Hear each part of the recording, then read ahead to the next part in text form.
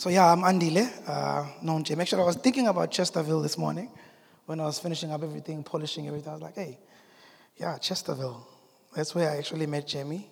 Um, so, so I happen to want to challenge you today. I really hope you'll be challenged. I hope at night you won't sleep and thinking about one or two things I'm going to share with you today. And you begin to talk to God about them. That's what I'm hoping for. That's my hope. It's my prayer. I hope that today there is something that will stick, the Holy Spirit will take and kind of nudge you, especially about your neighbor. But let me get to my message so that you'll know why I like your neighbor, though I don't know your neighbor. And let's see how far we go with this message. So, Jamie, I closed this thing last night. I don't know if it's going to open now, since we've been fiddling with it. It does. So I'm not sure how we're going to go with this gentleman over there, but he's going to be like, amen. I see that. He's right there. So there are two things I want to grapple with today. A church Durban needs and a church we need to be. I didn't want to leave that. I just want to connect what church, the Durban church, and what we need to be. I want to grapple with those two things. The first thing I thought about, can I tidy up here first, Jimmy? I move around a lot, so I don't want to be. So the first thing that I wanted to kind of maybe put to mind to everybody here is that a need is a very good thing. I know a need brings a lot of issues in people. Once you have need, you begin to have all kinds of feelings. But I want to present to you today before we start is that a need is a catalyst. A need is a catalyst. Whenever there is a need, it's a catalyst. There are two scriptures I want to put in your mind. There's a scripture that Jesus used. It says, blessed are the poor in spirit. I hope everybody knows being poor means you are needy. Being poor means you are needy. If somebody says you are poor, the next thing is you are needy. So blessed are the poor in spirit, for theirs is the kingdom of heaven. The second scripture is, a sacrifice of God are a broken spirit and a contrite heart. These, O God, you will not despise. I hope also we know that when you are broken, you are in need. When someone is broken, there's no argument about it. You are in need. But we're finding here that whenever this thing of need comes up, it means there's a certain things that come up inside of us. I wrote a few. Sometimes being needy means we lack, we feel inadequate. That at least sometimes I feel like that when I'm in need, that I'm inadequate. I can't meet the challenge of the day or whatever. Second one is shame and regret. Some needs bring shame. We are humans. I don't know about you. There are needs sometimes that make you feel shameful. Maybe you feel like I was irresponsible, therefore I'm not able to be where I need to be. That's why I'm in need. And sometimes those needs that make us shameful make us withdraw. Because we're very ashamed that we're in need. And when we're not supposed, especially if you're an adult, When you're an adult and things are not working out, you could feel shameful and have some regrets. But also need is a very powerful space of feeling vulnerable. If you want to know a person who's vulnerable, it's a needy person. Vulnerability makes us need make us very vulnerable, which gives us a doorway to humility. Though sometimes needs don't make us humble, some of us, but once we understand our vulnerability, usually humility should be the next step. Need gives us sight and connection. I think Peter says this, when you are suffering, be aware that your brothers are suffering with you all around the world. Need makes us easily to connect. When you don't need of anything, it's difficult to think of someone who's not in need of anything. But when you're in need, it's very easy to know others also who are in need of what you're in need of. So need kind of gives us a very different sight of things around us. And need is a big connector. That's what I want to put to you. Needs bring connection. That's why I'm using that scripture. That whenever you are actually struggling and striving, understand this. You are not the only one. There are your brothers who believe in Christ like you, who believe in a miracle working God like you, who are in need. So need is a sight. It gives you sight. It also is a connector. So need is not a bad thing. I want to put it across to you. Need is not a bad thing. Need is an equalizer. And it brings mutual identification. Need, just need. I want us to undress shame from need. Need is need. Need equalizes. Need makes me see me in you and you in me. We can even talk about our needs, I need this, and though sometimes we use complaining to do this, but if ever we were to remove the complaining and just talk about need, you'll realize that we're actually connected. We also must have the same needs and desires. Needs can bring out sincerity out of us if we give it an opportunity. You can undress yourself. You can stop pretending. You can stop being what you're not if ever you acknowledge that you're in need. You can undress. Sometimes we feel like we're better than others. Sometimes we feel like we're less than others. But need can actually make you realize that that's not the truth. You're just having need. So need can help us to journey towards genuineness and sincerity. If we're not using it to manipulate, because it can lead you to manipulation. It can lead you to pretend. But I want to present to you that need can be a big equalizer, and need can make you sincere. But the biggest one that I love is that need is the catalyst of opportunity. The scripture tells us, come boldly before the throne of grace when in times of need. So need is a big catalyst, a big opportunity. So whenever you have need, according to what I believe and according to the kingdom, there is an opportunity. Because we can come boldly before the throne of grace in times of need. So there's mercy available and there's grace available. So we need to reorientate ourselves around need. Need is not something to be ashamed of. But need is a big catalyst, a big opportunity that can be addressed.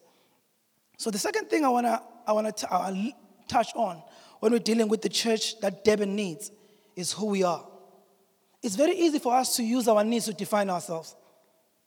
So I want to separate the two. Need is not you, or lack is not you. So we need to kind of know that need is need, and who I am is a different person altogether. It's very easy for need to end up defining people. If you think Durban there are many things that you may define Durban as. You can even use what Durban needs as a definition for Durban. You can even use your needs to define yourself. I.e., I'm a very poor person. I'm sure we're familiar with those things when need begins to define people. Or we even see people through their needs. But I want to kind of have us address that if we're going to talk about the church Durban needs. I'm going to use Ephesians 2 from verse 8 to 10. For it is by grace that you have been saved through faith. And this is not from yourself. It's nice that this definition has nothing to do with your effort, your ability, your responsibility, or lack thereof. This who you are has nothing to do with your effort. Right? It's not from yourself. It's a gift from God, not by works, so that no one can boast. It's a very big equalizer what we're talking about here. For we are God's handiwork, created in Christ Jesus to do good works, which God prepared in advance for us to do. The first thing I want to present to you is that we, or you, are God's. You don't own yourself. You are God's. I am God's. I am God's. So when we're thinking of the church Durban needs, and we need to begin to separate the things we may define and who we are. That we are God's. Number two, we are God's handiwork. The other scripture says workmanship. If you go back to the Greek, it's poetry. Workmanship. It's something that is done with affection. We are an expression of a deep counsel of God. I think Jamie read that scripture, that through the church, God wants to express the manifold wisdom of His. So who we are also is that we are God's affectionate expression of who He is. We are not our problems nor lack thereof. We are God's and we are His workmanship. He is working in us. So if ever we were to actually even think of a church Durban has to be, we have to think of who we are because we are that church. And that church has to have a proper identity that comes from God, not from us, not from our lack, not from the troubles that may encompass us. We are the deep affection. So whenever you are convicted, it's God deeply expressing His affection through you. The third thing, He did this so that we may do works with Him, that He purposed before the foundations of the earth. This is a big thing for me, at least, to know that my issue on earth doesn't begin because I landed in Durban in 2020 something and there's a whole lot of trouble. My life in God does not begin in the fact that I live in a city where there's looting, COVID. No. My life in God does not begin in the problems of Durban. I'm not separating us from Durban, but I want us to know that this thing that we are supposed to be and do was before the foundations of the earth. It was in advance. This is a very powerful space to stand in. So you may know that what I'm going to do is not created by the issues of the day. That's very important to stand on, because sometimes we can be lost in the issues of the day and forget that there's something God is doing. You can even be defined by solving problems, especially if you do what I do. Some people are called philanthropists, right? So if there were no problems, where would be the philanthropy? I don't know. Think about it. Let's say there was no problems. So we must understand that our who we are and what we ought to be does not begin in the challenges of that day. It's God's affection and expression of who He is for the work He prepared for us before the foundations of the earth. And that work primarily first is becoming like Christ. It's the work He's working in us to become like Christ. And what we do in our environment then is an expression of that. So the second issue is our identity. If ever we're going to answer the question, what Church Durban needs, we have to actually be clear about who we are. Clear about the fact that either we are able to respond to problems or not, it doesn't change who we are. And it doesn't change the workmanship of God in us and what He wants to accomplish about our life in that day. Because sometimes you may feel like you're not responding, and then you begin to become, I don't know the word, is it despondent? You feel like, I'm not the right person. What am I doing? Am I not doing anything? And then you meet me, that I do a whole lot of things, you're like, So our identity has to be solidified. The workmanship of God inside of our life has to be solid. It has to be something that I rejoice and treasure, because that's the thing that becomes the biggest arsenal of us. So we are God's, we don't belong to ourselves. That kind of has to shave off your agendas a bit. Imagine if your car were to tell you, I have to go to Cape Town today. There has to be an expression in our lives where we know that we belong to God and His counsel and His agenda, not our own. So when we say we belong to God, we have to actually embrace that whole thing of He has to actually tell me what I need to become, who I need to do, what I need to do. So I'm going to look at two characters and then throw in the last one. People who live almost like us. I'm going to start with a guy who was in slavery. Sometimes when we read scriptures, we forget the characters and their circumstances. When you say Daniel, you think of the fire, you think of all these lovely stories. You forget that this boy was a slave. He was in slavery. So I do not know what could be worse than that. But let's look at this. And what I term this is heaven is waiting. Why are we in the different... There we go. Heaven is waiting. That's what I want to provoke in your thought today. Heaven is waiting. Heaven is waiting. So if we're dealing with the church Durban needs, to us who are church in Durban, heaven is waiting. So let's look at Daniel and how he responded to this. This is Daniel chapter 9 from 1 to 3. There's a lot of drama that happens before, but there's a point where Daniel begins to concern himself about their state. The state of things and state of why they're here. He begins to do something. In the first year of Darius, son of Xerxes, a Medite descendant, who was made ruler over the Babylonian kingdom, in the first year of his reign, I, Daniel, understood from the scriptures, according to the word of the Lord given to Jeremiah the prophet, that the desolation of Jerusalem would last for 70 years. So I turned to the Lord and plead with Him in prayer, petition, and in fasting, and in sackcloth and ashes. So I'm not sure what could be the concerns you have about Durban today. But the starting place about in this church that Durban has, the church that Durban needs, doesn't begin in the list of things that you may be concerned about Durban. I always joke about Jerry that the park gets cut on this side, it doesn't get cut inside. I always observe things. That sometimes in Glenwood you can't walk at night anymore. I used to walk when I used to live here, but now you can't. Because an Uber guy could mug you. Meaning, it doesn't begin in the list of concerns you may have. It begins in this. Daniel inquired of what God had said about their state of things. Their state of things. Where do we draw understanding of the issues or the time we live in? Narratives are a big battle today. I mean, there is a lot of content being generated.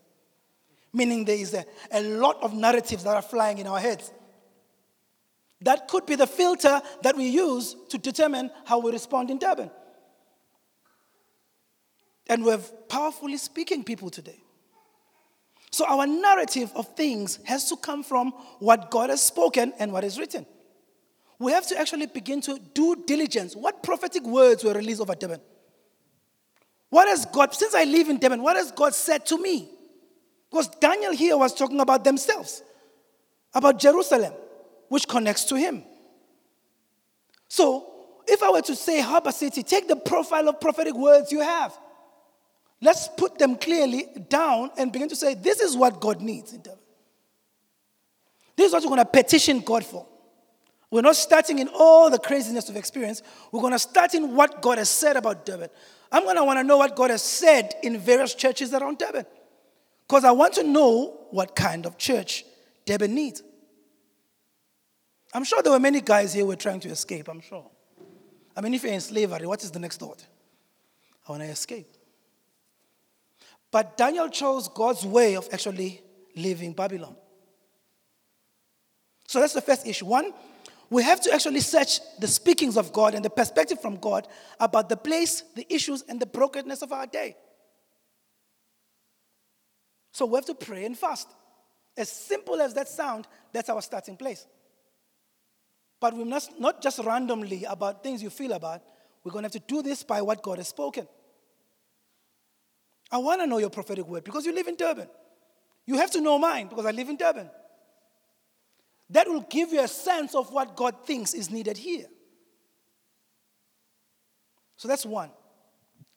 The second one is about the significance of convictions and burdens from God. The significance of the dealings of God in your heart. You are very significant. What God is doing in your heart is very important. Basically, it is what God is doing in Durban. If God is convicting you on issues and working in you about issues, that's the activity of God in Durban. It's not your conviction for your own issues. So we need to kind of address our convictions a bit. It's not about you. Maybe we need to say that. Your convictions are not about you. They are about the intents of God of the work He wants to do that He prophesied in advance or He prepared in advance for us. And they're happening to be taking place in your heart. You are the landing platform of God, and these things are not about you. As much as they are addressing issues in your family, as much as they are addressing your immediate realities, they are not about you. And we just have to reconcile with that. That my conviction is bigger than mine. Let's look at Nehemiah's conviction. I won't read all this. I'll just highlight it, but you can read it, 1-4. Nehemiah receives his brothers. They tell him about what's going on in Jerusalem because he inquired, meaning he was thinking about it. He said, how are things in Jerusalem? Or how are things at home? How are things in Umlas? How are things in Kloof? So I inquire. And then you tell me. And then Nehemiah says something interesting here. When he heard these things, he sat down and wept. My question is, when you hear about the things your brother and sister tells you about their neighborhood, how do they sit in your heart? If I were to tell you that a few kilometers from my house, I'm not saying feel anything, just make an example. 6 people were shot. A colleague of mine was shot coming back from work. That's the environment I live in. But the question is, how do I feel about it? How does it land in my heart that there are these troubles? What is my response? Nehemiah's response was, there's a way he carried Jerusalem in his heart. His response was weeping. He sat down. He began to actually mourn and pray to God about it. So another trick of us engaging God is our deep concern about the city. That's the church Durban needs. Like I said last time when I was here, it is not our portion to complain. It's not your business. There's no grace for complaining. There will be no support from heaven from just complaining. No grace, zero. I don't want to go further what you're activating by it. Go to the book of Exodus, you'll find out. How are the news about the state of Durban sit in your heart? And what is your immediate response? What does it provoke in your heart? But it must not provoke complaining. If it does, you need to kind of repent of that, clean it in your heart. It doesn't help. You need a different response. Now let's look at Nehemiah's response. The first one was praying. Another thing, that the reason why I'm saying the significance of convictions and burdens, sometimes we take those things as if it's our personal thing. Like I said, the workings of God in your life are not just about you. They are not about you. They are bigger than you. This was the working of God inside Nehemiah. Second thing. So Nehemiah did the right thing. He prayed and whatever. There's a long story of what he did. But I want to highlight something else here. Number 2, Nehemiah, he went to Jerusalem. He started checking things out. Sometimes the first response is not to do. It's just to go find out further. I know this in my line of work. Whenever you think you have an answer, you are lying. Go find out. You know, I have a particular hate for food pastors. I'm not saying you shouldn't give them. I just have a particular hate. My specific hate for food pastors. I just don't want them. I don't want to even distribute them. Sound insensitive, eh? That's me. Partly because I found out the need. The need is not that. Yes, the immediate one might be people are hungry, but I tell you, food parcels can be leveraged right now to something else. So the first thing that we must do what Nehemiah did. Engage the conviction of God, the burden of God in your heart with further investigation. Don't act. Don't look at the previous answers that have been given in that space. Investigate. Walk around. Find out. Ask God to lead you in finding out what is this thing about. That's the kind of church Durban needs right now. There are a lot of things we think we know, but we don't know. We are carrying them as burdens and we have perceptions of them, but we've never really investigated thoroughly what's going on in there. So there's nothing wrong with investigating. It may seem very scientific. I do it very scientific. There's something we call a DNA map in my line of work. We go to a space and talk to the community about, score your community. How are the playgrounds? How are school attendance? We literally have 95 points of investigating the need from the community's perspective. That's when we discovered, hey, people here are not actually hungry. It's just because you are offering them food parcels, then they posture themselves to actually receive that. If you find out deeper, you'll realize, shucks, we need to respond differently to this thing. Amen? So investigate your conviction further. Don't rush to act. Just investigate. Second one, God has other people he is working with or at. Is working with in the same burdens you have. You are not the only one having these convictions. You are not the Savior. You are not the one. No, you are not. If you've watched Neo, you are not the one. No. There are many other people God is convicting and burdening about the same issues from different angles. Around this time, if you look at the story of Jerusalem's restoration, there was Nehemiah, there was Daniel, there was Ezra. There were many characters that were involved in the restoration of Jerusalem. And some of them may have never spoken to each other. I don't know where Daniel was and Nehemiah was. But the key part of it is that the same burdens and same convictions are sitting somewhere else. So you have to honor them and begin to converse, start relationships through that. So investigating, number one. Number two, begin to share those convictions and your thoughts with someone else. Don't act. People accuse us of being slow in the line of work I do. I like slow. I'm not saying people won't die while we are investigating. They will. But understand this, that can distract you from the very thing that God is doing. So investigate. That's the kind of church that Durban needs. People who really found out why is it changing like this? Some people don't know that the city now, students live in the city, not corporates. There are no businesses in the city anymore. There are students who live in the city. Buildings. The F&B building, you know the brown building? It's a res now. So your assumption of what the city is and what it is. I mean, Corrington Heights. I don't know what time you left there. But there's students now. It's not residences that are there. So we need to investigate and find out same people of same convictions. Same convictions. Now, my last thoughts on this is something that I want to correct in our mind, that I am correcting in my mind as well. It's the story of Mary and Jesus that I want you to probably go read, just to adjust us when God responds to our prayers. We've done all this and now we've petitioned God, and our expectation sometimes of what God's response should be is usually a human perspective of a favorable environment. You know, when God is going to respond, you already have a criteria. If God responds, he must touch 1, 2, 3, 4. Am I the only one? So, there are two people in the Bible when God began to do major work, it wasn't pretty for them. The first one is the story of Mary.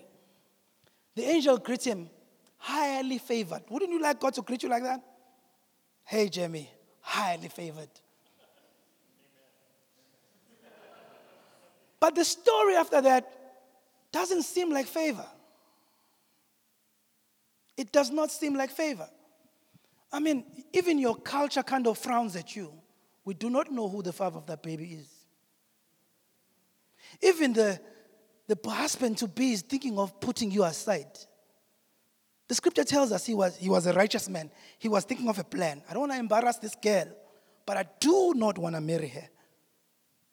Highly favored. So our response to favor must begin to kind of be tuned to God's dealings, not to what we think how God should respond. Even the culture, I'm sure, even if you hear when they talk to Jesus when he's older, they do refer that we do not know. You know, we know the circumstance of your birth. There's still an argument who's your father.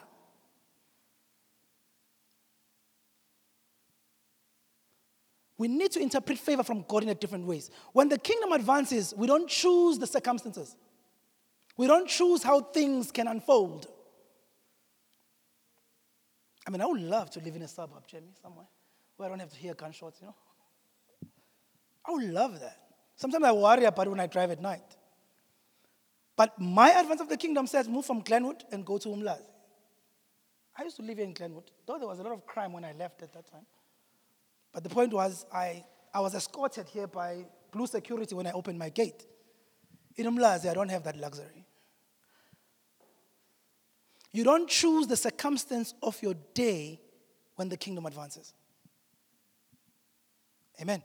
When favor comes, when God responds, or when God begins to craft the city or the church that Durban needs, we don't choose the circumstances or how people would think of us. Our preoccupation can never be that. So read the story of Mary. Some issues are both internal and external. Remember, we do have our internal conversations. I'm not sure what Mary's conversations were. The scripture gives us the worship she did.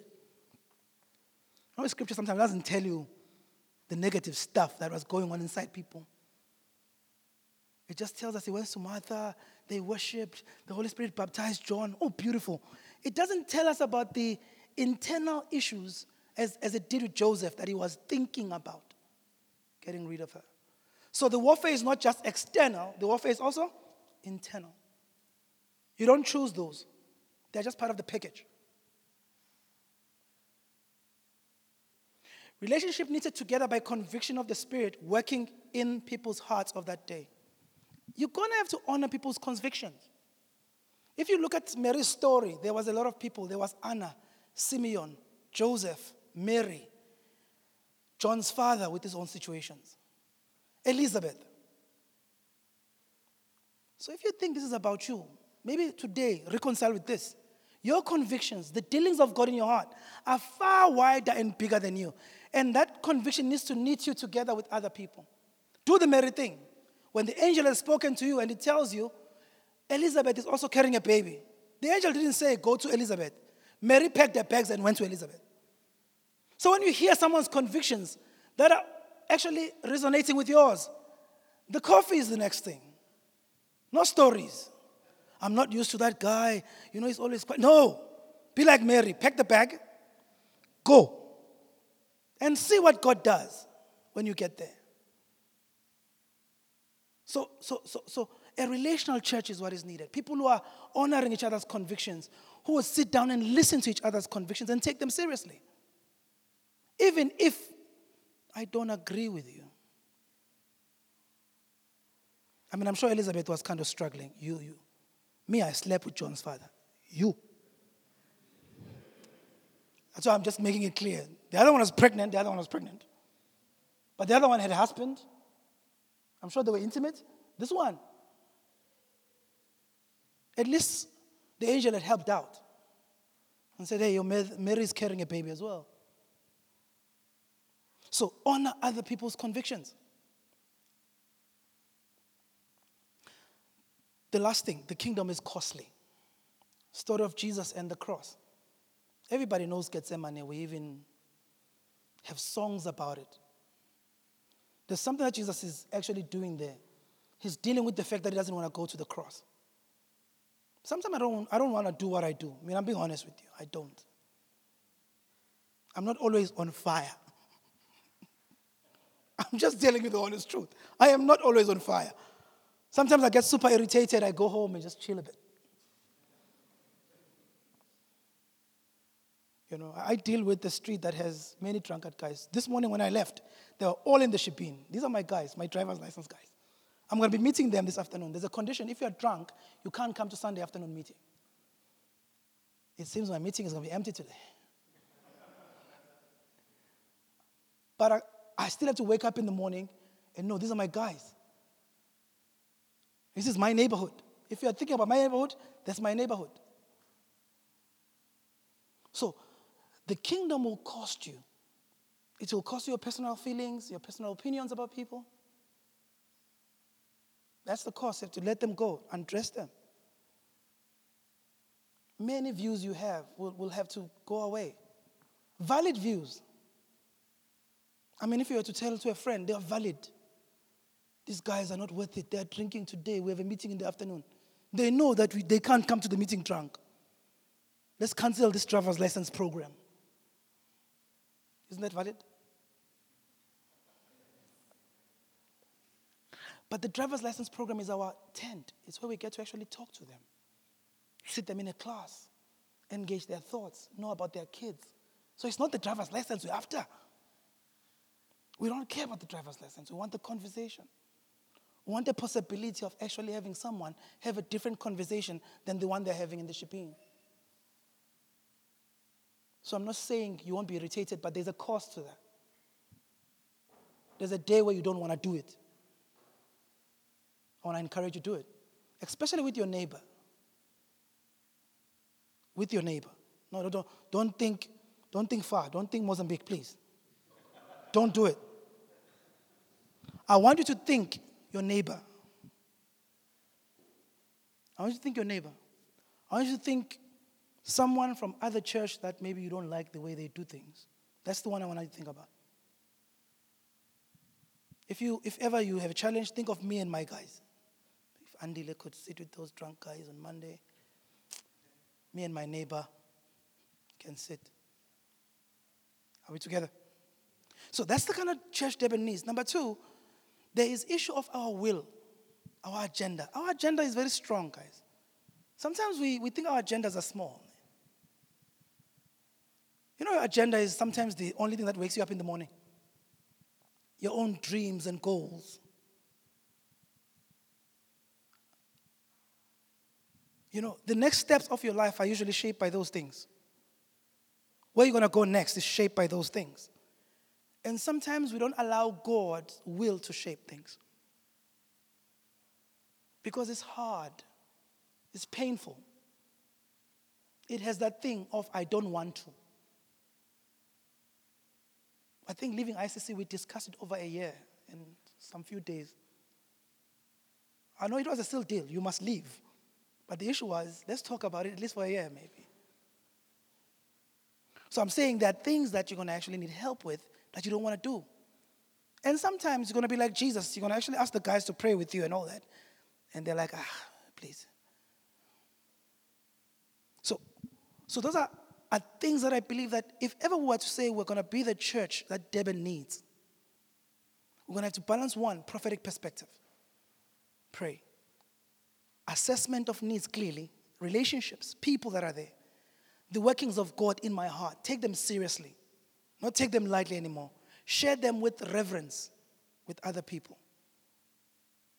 And reconcile with the fact that it's going to be hard. I'm going to pay the price.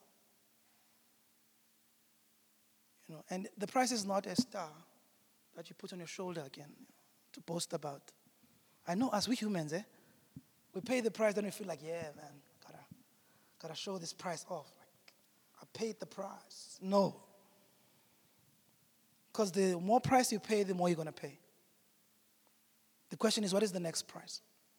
So my challenge as I close today is, I'm talking about your neighborhood. I don't know who's your next door neighbor. Me, I have one guy who does dacha this side, the other one drinks a lot this side. This one lives with his girlfriend. I want them to marry, so we're talking about that. The other one is dacha guy. I know his brother, he's a believer. That's my neighborhood. The next guy is just my reality. But in the midst of that, we're able to start a soccer team. We have 25 moms on our list now in the same area. And again, it's not the soccer team, that's the purpose. We have a tent now. We're going to talk to moms about something. Amen. Your neighborhood. So if we're thinking what kind of a church Durban needs, it just needs you becoming more like Jesus. Working out your salvation with fear and trembling. Yes, it's not going to be on fire every day. Oh, it's not going to be like, Jesus, yeah. No. There are days that I'm different than others. I'm in a place of rediscovery right now in my family space. I'm trying to figure things out in a new way. New babies coming. A lot of things are happening. My fire is not as I would like it to be. But there are certain things I have to be consistent in because they are the advance of the kingdom in my space. Amen. God needs you considering things. Needs us considering things. I don't know if you can stand, Tim, so I can pray. But God needs us considering things. God needs me considering my neighbor. Not because I want him to be saved tomorrow. Don't be tempted by that. Jesus chilled with guys for 3 years. I don't know if when these guys went on an altar call or something and committed themselves, one of them sold him. I don't know what your neighbor will do to you, but you can commit. You can commit. I just want to pray. Father, we thank you, oh God. We thank you that your word gives us a new possibility of life. It gives us new eyes to see the same environment that we walk in every day. It gives us new eyes. It gives us a new heart because you are at work inside of us, oh God. And Father, our cry today is that open our eyes, oh God. Cause us not to walk in shame because there is a need. Cause us, God, to walk boldly. Help us, God, to be more vulnerable. Help us, God, to be more connecting. Help us, oh God, to really shave off and undress things that disconnect us to each other. Help us, oh God. Help us to really, really, really become the light and the salt you need. Help us to become the light and the salt you need. Help us, oh God, to remain energetic in these things. Help us, oh God, to walk in reverence and share these things with reverence with others, oh God. You said in your word, those who feared God had a conversation, and God wrote those things down in the book of remembrance.